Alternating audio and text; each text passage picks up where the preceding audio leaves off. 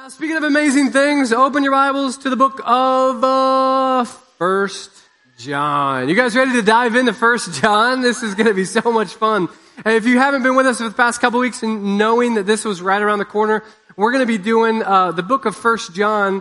We've done this a little bit, but probably not to this full intent before. We're going to take and just read through line by line the entire book. We're going to go all the way through 5 chapters of the book of 1 John.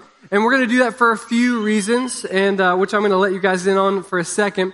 But what I really want you to do is, as we gather together corporately and we read through this book publicly, what I want you to do is also take the book of 1 John and read through it individually in your private times. Make sure that you go whenever you spend some time with Jesus, in the morning, in the afternoon, evening, all those times. If you don't have a particular set-aside time that you actually hang out with Jesus, make one. Just make it a meeting that you're never going to miss. Open up the 1 John and then just travel along as a church with us. Today we're only going to go through the first 4 verses because it's going to be really good. I can say that because it's not my message. This is going to be really good. And then next week we're going to do the same thing. We're going to get through as many verses as we can. But what I want you to do is just kind of travel through. Read the whole thing 16 times. And I promise you, when you come back on Sunday, the message is going to be so much better because of it. You're going to be familiar with the text. God's going to be already feeding you in your own personal time. God bless you. And so that we can actually go through this together. You guys ready? I said, are you ready? Yes. Now, I don't know about you, but whenever I sit down with people individually, especially the ones I haven't really met before and I'm having a meeting with them, I always like to lay out my expectations. Hey, here's what I'm hoping to get out of the meeting or our time together. And I also ask the same question from the person sitting right across from me. So I want to do the same thing in the respect of our time. I want to just lay it out.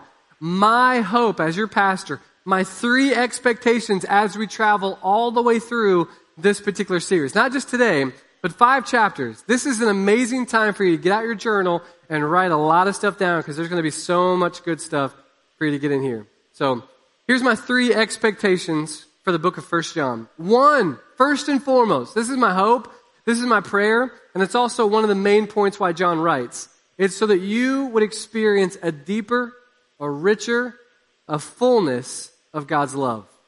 I want you to experience, more than you ever have, this particular idea of a deeper and a richer experience of God's love for you. Amen?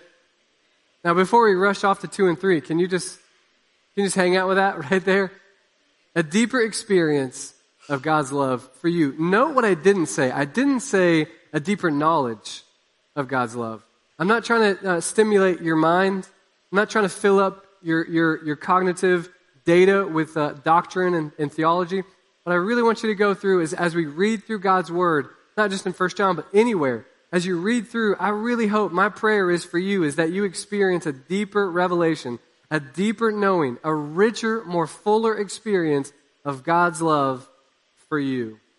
In Jesus' name. Amen?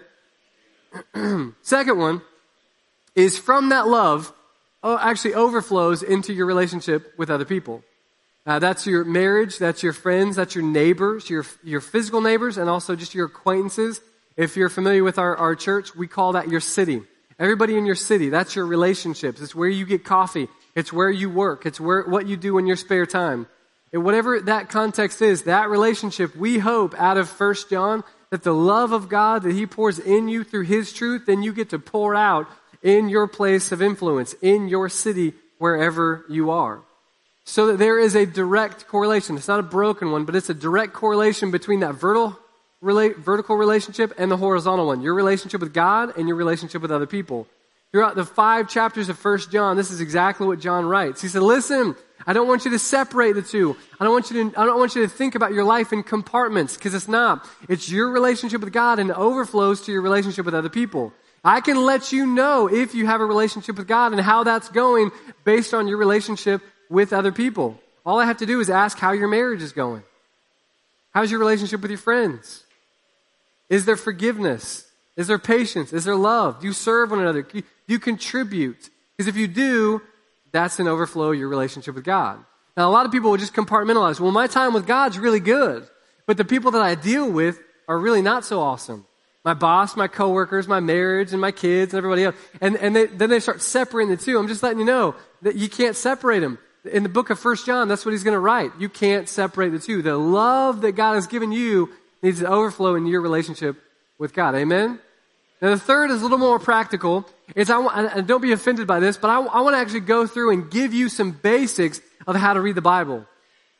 Because some of us don't really like books and we don't like reading. And the book of the Bible is unlike any other book. And I want to actually teach you some tools and practically how to run through this corporately so that when you get in there individually, you have some tools to actually allow Scripture to interpret Scripture. That word in the parentheses is hermeneutics. You want to say that with me? Hermeneutics. Come on, say it one more time. Hermeneutics. And that's just a study and an interpretation of Scripture. Meaning, do you want to ever find out what one verse, what one word, what one idea, what one paragraph says? You have to allow the clarification of that to come from a clarification of other Scriptures. What you can't do is to determine what's going on in 1 John from Google.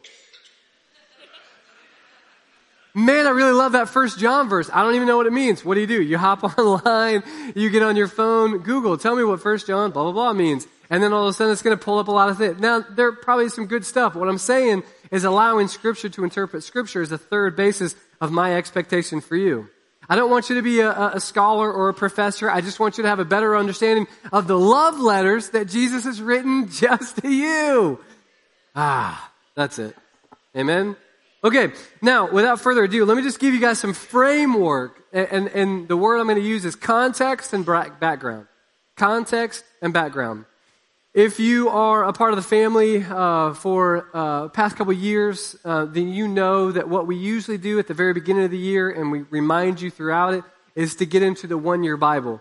The one-year Bible is the best, easiest way for you to read through some of the Old Testament, some of the New, and a mixture of like Psalms and Proverbs. So that every single day or whenever you get into it, you can just get a glimpse of the wholeness of who God is inside of Scripture. It's really, really fun.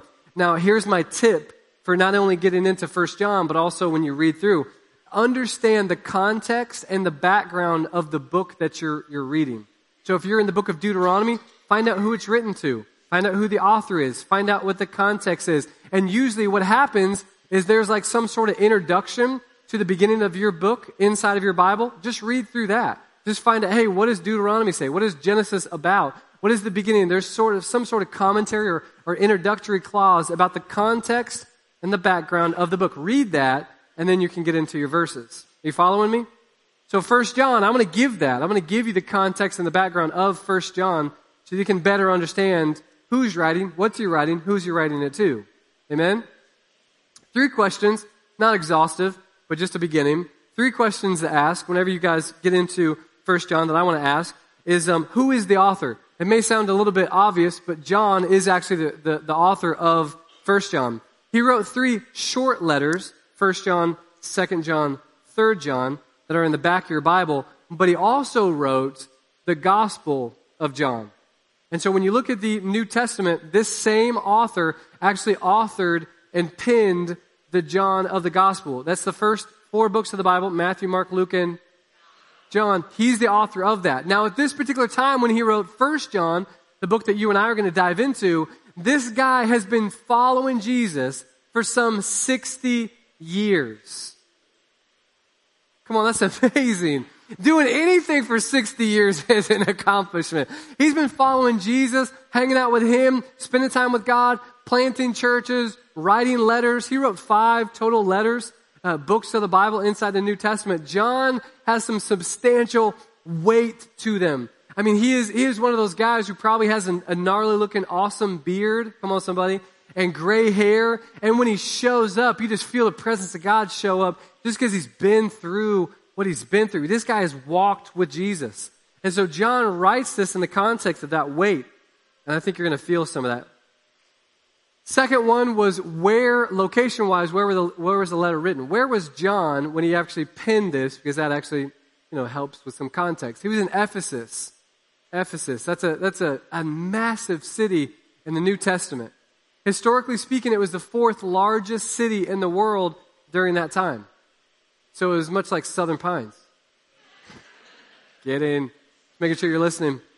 Now, if you guys don't know where Ephesus was, today it's modern day Turkey. So it's west coast of Asia Minor. right off of the sea. Ephesus was located right today where Turkey would be. Now, who is it written to? Last and final question. Who is it written to? Who is John actually writing to? I hope you guys are taking notes because there's going to be a whole lot of things written down here that I want you guys to go back on. Who is it written to? It was written to a gathering of believers that would read it publicly. John wrote all 5 chapters, and so they would get it, and they would take John's letter, and it actually wouldn't be categorized in 5 chapters. It would just be one long letter. So they would get it and they'd read it publicly. A guy like me would just get up and say, hey, do you guys remember John? Everyone's like, yeah, absolutely. Well, John wrote us a letter and it's amazing. Let me read it to you. Starting off of verse 1, going all the way through. You guys would be edified and encouraged. And then some of us would maybe take this letter and maybe rewrite it or maybe get it into the context, almost like a printing press to make sure it goes out. Or the biggest thing that would happen is you would read it publicly so that you could live it individually. Come on, you catching this? In the first generation in the church, these apostles, the disciples, would take their letters and give it to gatherings such as this so that they could read it publicly and live it out individually. And that's what I'm hoping you guys do at church. We read and we talk and we preach and we proclaim God's truth publicly so that you can live it individually. Amen? If you get nothing out of the message, you can just get that right there. The purpose of church, for you to come in and not be stimulated with your mind, not be stimulated with your ears, not have an emotional occurrence, but you can actually be changed and transformed by the Word of God to get this thing in you and then go live the Word out. Faith is good, but faith without works is dead. Come on, let's not have our souls die just because we hear and we go out and we don't actually put it to root, get it deep down in our soul. Man, this is good stuff. I just feel like I'm preaching right off the beginning. We haven't even jumped into John 1. Okay, last thing. When you look at 1 John, all 5 chapters, I want to summarize what John's trying to get across so you have a little bit more framework, context, and background so that when we dive into the first 4 verses, you get a little bit of what he's saying. John really, in essence, is saying this: what you believe will be revealed in what you live. It doesn't matter if you believe in God. You don't have to tell me that or not. It doesn't matter if you believe in Jesus. I'm not talking about religious ideas here. I'm just talking about everything that you believe, you end up living out. Anything that you believe in, you'll live out. Whatever you think about most will show up in your life. Your friends, your family member, they can know if your God is work. You don't have to tell them anything. Because that's what you think about. That's what you check your phone. That's where you're at most of the time. Come on, somebody catching this? John's saying, let me just lay it down for you. And let me just step on some toes and get real. Because I love you. What you believe in, you'll end up living out. You don't have to tell anybody that your God is money because that's all you talk about. That's all you focus on. And that's all you go after. That's all you chase. We know that maybe at a young age, some of our gods were relationship. That's all we did is we chased girls, we chased guys, we chased relationship, we chased affection. Now it just has a broader spectrum. Now social media can portray what your God is. What do you post about all the time? What are you liking? What are you searching for? What are you following? What's your hashtags about? When you look at this, we can tell. You don't have to tell me who your God is. John's like, what you believe in, you'll live out. Did I offend anybody yet? It's not me, it's John, okay? So don't email me, all right? In fact, let me give you my email. It's Randy Thornton at... I'm just kidding. 1 John chapter 1. You guys ready? Come on, I said 1 John chapter 1. I love feedback. I love feedback. So here it is. That which was from the beginning, which we have heard, which we have seen with our eyes, which we looked upon and have touched with our hands, concerning the word of life. Verse 2, the life was actually made manifest, or your translation might say, the life was revealed. And we have seen it, and we testify to it, and we proclaim to you eternal life, which was with the Father, and was made manifest to us. That which we have seen and heard, we proclaim also to you. So that, why am I proclaiming it to you? So that you may have fellowship with us, and indeed our fellowship is with the Father and the Son, Jesus Christ. Did you catch that? Our fellowship is with each other. That's our horizontal relationship. And our fellowship is with the Father. He's making them one and the same. That's our vertical relationship. Verse 4, and we are writing these things so that our joy, or so that your joy may be complete. Anybody want some joy to increase in their life? Anybody want a completion of joy? Anybody have partial joy and would love to get half joy? Anybody have some half joy and need a 3/4 joy? Anybody need some 3/4 of joy? I actually just need to overflow with 100%. Overflowing soul, overflowing with your mind. Come on, somebody. Anybody just need some joy? God, I just need some unconditional, not happiness, but joy. Joy rides through the storm. Joy knows that there's hope. Joy finds a purpose in the trials. We need some joy that doesn't come from our circumstances, but comes from an anchor of our soul that's a hope in Jesus. So I'm writing these things, John says, so that your joy won't be fickle and won't be partial. It won't be a small percentage, so that it will be complete. As we read through here, let's just take it apart. At the very beginning, verse 1, chapter 1, that which was from the beginning. John's gospel here in 1 John actually equates really closely to how he intros the gospel of John. Check this out. Just keep that up there. That which was from the beginning. That's the first verse. Now, if you go back to the gospel of John, this is what it says. In the beginning was the Word, and the Word was with God, and the Word was God. In the beginning, he says. In the Gospel of John, then he writes his 1 John. What's he doing? Is he being redundant? No. He's setting up how he's beginning his letter, which is really to say, this is not my letter. This is a portrait and a story about a guy who I have touched, seen, heard, observed, looked at, listened to. And I'm letting you know, that man was from the beginning. What's he saying? In the beginning was God. And the world was formless and void. Does that ring a bell? In the beginning, Genesis 1, chapter 1, verse 1. John is saying, my God, the one that I saw, the one that I heard, the one I listened to, the one I touched, Jesus. John is like, let me just put all my cards on the table. Jesus, the carpenter, the mere human, he's God. He is setting up a divine orchestration of, in the beginning was my God. Before time was my God. And it was the same God who sent the Son down. I saw face to face. He chose me to be one of the 12. He brought me in as his inner 3. I wrote a book about him called the Gospel of John, but it doesn't change some 60 years later. In the beginning, Jesus is still here. He's still reigning because he's the same yesterday, today, and forevermore. Come on, church, you getting this?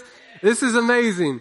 John is just outright saying, Jesus is God. I don't know who he is in your life, but John's like, this is who he is in my life. Choose today who you shall serve. But for me and my household, we're going to serve the Lord. Verse 2. We go down and we see this language starting to pick up steam. And I want you to catch the plural weight in which John writes his gospel. He writes it individually. John here, he writes this particular letter individually, but the first 4 verses, he actually uses language of we and our and us. And we're going to pick it up here in a second. But he only does it in the first 4 verses. Because the rest of his letter, he writes me and you. I am writing this to you. I and you. And it's like an individual letter. But at the very beginning, he writes it in a plural type language. Check it out. That which was from the beginning, which who? We have heard. Check it out. Which we have seen with our eyes. We looked upon and touched with our hands concerning the word of life. The word that was made manifest. We have seen it. We testify to it. We proclaim to the eternal life. Which was the Father, was made manifest to us. Verse 3, which we have seen, we, not just me, we have seen, we have heard and proclaimed also to you, so that you may have fellowship with who? Us. A collection of believers, a community, a family, a small group. People that actually know your name and you know them. They know how you're doing and you know how they're doing. Indeed, our fellowship is not just with one another, but it's also with the Father and the Son, Jesus Christ. We are writing these things. John wrote it, but he's saying we. Why is he saying that? Because if you're writing your notes down, write this down. We is stronger than me. When you're in a collection of people, when you're in a community, you get a better acknowledgement of who God is. Because you get to recognize God's not just working in my life, He's working in your life. And He's using your encouragement for my valley that I'm walking through. He's letting you lift me up. Circumstantially, whenever we're in community and we're in small group and we're in this family together, we get a bigger and better view of who God is. John is saying, I personally have seen, touched, and looked upon. And I'm just letting you know, it's not just me. It's a collection of hundreds, at this time, thousands of believers. And we're all on the same page. This Jesus, He did raise from the dead. He is God. He is the prophetic fulfillment of the entire Old Testament. This is who I write about. And it's not just me. My letter comes with a whole weight of thousands of other people. We testify to that truth. What would happen in the court of law if you had hundreds and thousands of eyewitnesses? Would the validity go up? That's what John's saying. Certain of this idea. Verse 2, the life was made manifest. And like I said, some versions actually say revealed. The life was revealed. We have seen it. We testified to it. We proclaim to you eternal life. And I want to stop right there because it says something monumental here. John is saying, concerning the word of life, the life, which is Jesus, the word of God, which is Jesus, has made manifest, or it has been revealed to you. Note that John didn't say you sought it out so much that your mind logically put these things together. He said, to you it had been made obvious. It had been made manifest. It had been revealed. Meaning, the type of language he uses is, it was hidden. It was hidden at one point in time, but God pulled back the curtains and let you see what was really going on. Anybody have that inside Scripture? Come on, anybody have that when they come to church? Anybody get a perspective change when they're with God? I don't know if I've established this, but I love feedback. So when I ask you a question, amen, shaking of the hand. Really anything to let me know you're alive would be great at this particular time. Have you ever had just an insight, something that you've seen that was there the entire time, but then all of a sudden it was like the covering just kind of came off and you're like, holy smack daddy in the middle, I cannot believe that has always been there. And then all of a sudden you're in conversations and it changed the way you see people. And then all of a sudden it changes the way you see Scripture. It changes the way you worship. It changes the way you walk. God's laying down truth. That's why He speaks in parables. Here's a story for you. Oh, that's what that meant. That's why His disciples were like, hey, Jesus, great preaching today. What were you talking about? So that you can actually understand, know, and believe. Know and believe. This has to be revealed to you. Like Paul, from Saul to Paul, the scales of your eyes have to be taken off. Come on, somebody. Like the conversation that Peter had with Jesus and all the disciples. Jesus brought him in and said, hey, listen, there's a whole lot of talk out there. Who do they say that I am? They think you're John the Baptist, maybe Elijah. Let me just stop right here, separate you from the crowds, give me my 12. And then he looks at the disciples. Who do you say that I am? In Matthew 16, Peter just goes ahead and, hey, I got you. I know who you are. You're Jesus. You're the Messiah. You're the Savior. You're our Lord. You are the fulfillment of the Messianic law of the Old Testament. You are God. That's what he says. And then listen to the language. Jesus then says, flesh and blood, logic, data, didn't reveal that to you. But my Father in heaven, same idea, revealed, uncovered this to you. Come on, you catching this? And so can I give you something? If you're writing notes, I want you to write this down. Whenever you go through Scripture, the best question that you can ask, God, reveal to me who you are in your word. What I didn't say is reveal exactly why you wrote this in Greek and Aramaic and Hebrew, and exactly why the root language here has a preposition. And don't do that. Ask the question, God, as I'm reading through here, I want you to unveil my eyes Come on. I want the eyes of my heart to see who it is that you really are trying to show me to be as I read through your word. Reveal it to me. Just like Proverbs 25 says, it's the glory of God to conceal a matter, and it's the glory of kings to see it revealed. That's what God wants to do to you. Inside of his word, inside of your marriage, he wants to give you insight. It's always been there. He just kind of wants to unveil your eyes to be revealed. Now, when you look at all 4 verses here that we just read, verse 1 through 4, when you look here, you can't help but acknowledge that John has this absolutely convincing language. And I want to highlight it for you. Personal firsthand language of something that he is convinced over. Check it out. I think they're going to be bolded right here for you. That which was from the beginning, which we have heard. Check out these bolded language. Let's just run through them really quick. That which was from the beginning, which we have heard, seen, looked upon, touched. Go to verse number 2. Seen, verse number 3. And then he says it again, seen and heard. John's saying, I've seen, I've heard, I've touched, I've looked upon. I mean, isn't that a bit redundant? Or is it certain? When John writes this, it's almost like the focus of his first 4 verses, this foundational beginning, actually gets passed off to the reader. John saying, I am utterly convinced without a shadow of a doubt of who Jesus is. I have seen, I've heard, I've listened to, I've touched. He's been right in front of me. But let me just put the letter down and ask you one of the most important questions of your entire life. What are you convinced of? I mean, what are you absolutely convinced of? What have you seen? What have you touched? What are you certain about? John almost shifts the responsibility and says, this isn't a letter about me.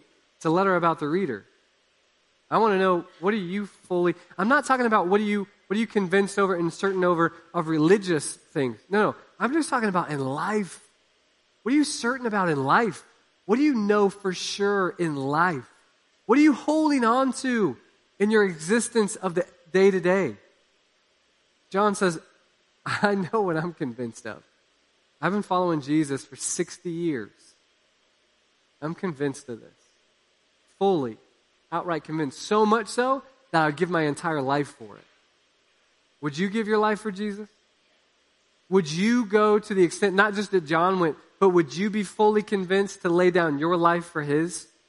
Last time I checked, the word sacrifice was actually to give up something greater in exchange for something lesser. That would be a sacrifice. If I gave away $100, I'll give away $100 just to gain 10. That's a sacrifice. That's not what God's asking you to do. He's actually asking you to give up your $10 life in exchange for $1 million life that he says is life abundantly. You can't live it on your own.